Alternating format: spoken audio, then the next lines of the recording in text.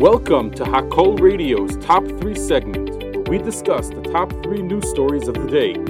Hakol Radio, powered by the Monsey Mavasser and broadcasting live from Schlurko Studios in Monsey, New York. Number 1. Former President Donald Trump's presidential campaign in the build-up to the 2024 presidential election has been an ongoing topic of speculation. But some are certain that he will withdraw soon.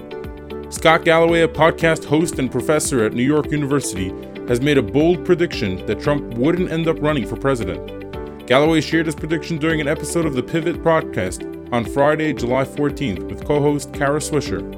When she asked him for his prediction, he claimed that former New Jersey governor and GOP presidential candidate Chris Christie had also expressed a similar sentiment.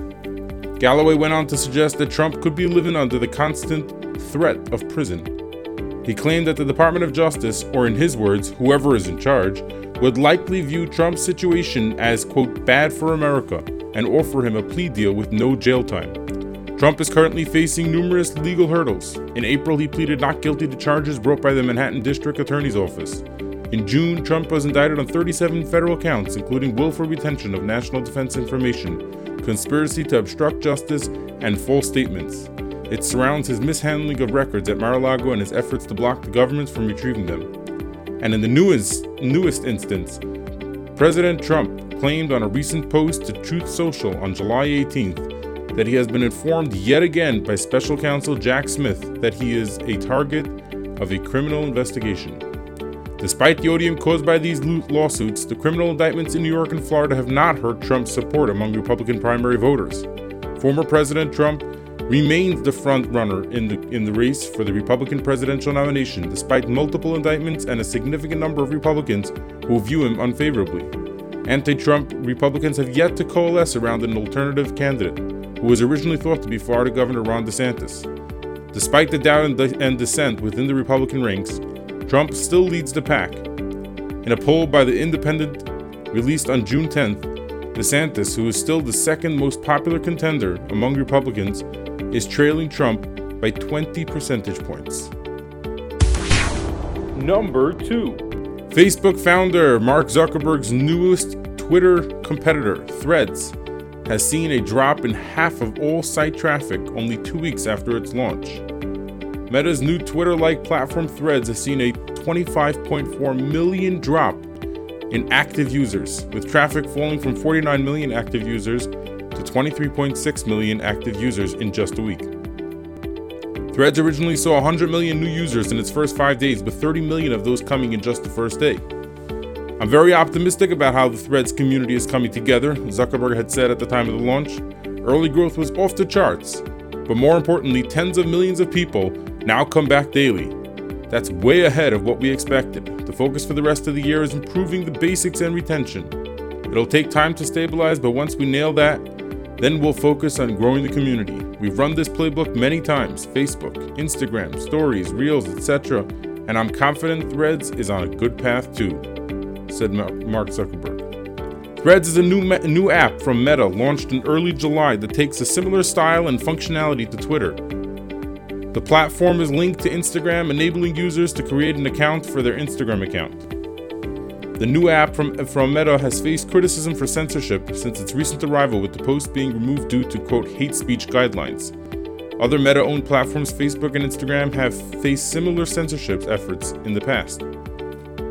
We're on day 8 of Threads, and growth, retention, and engagement are all way ahead of where I expected us to be at this point. But what I'm most excited about is the quality of the creator community that has shown up.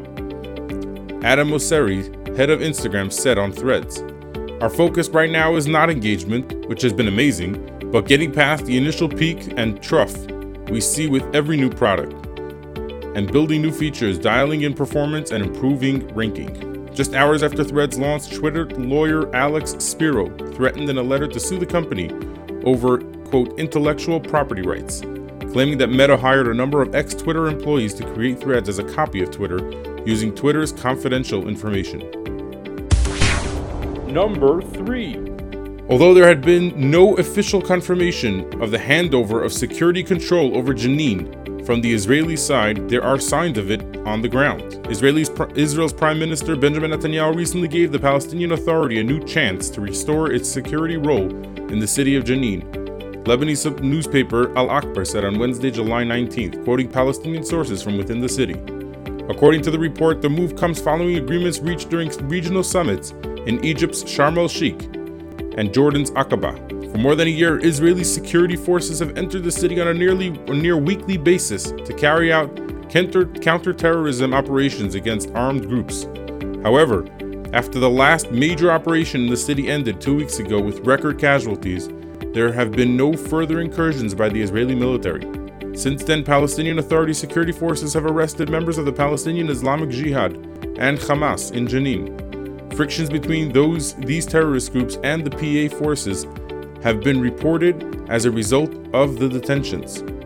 While there has been no official confirmation of the handover of the security control over Jenin from the Israeli side, there are indeed signs of it on the ground. The readout of the recent phone call between Israeli Prime Minister Benjamin Netanyahu and U.S. President Joe Biden indirectly confirmed the report, saying that Biden, quote, recognized promising steps by the Palestinian Authority to reassert security control in Jenin and other areas of the West Bank.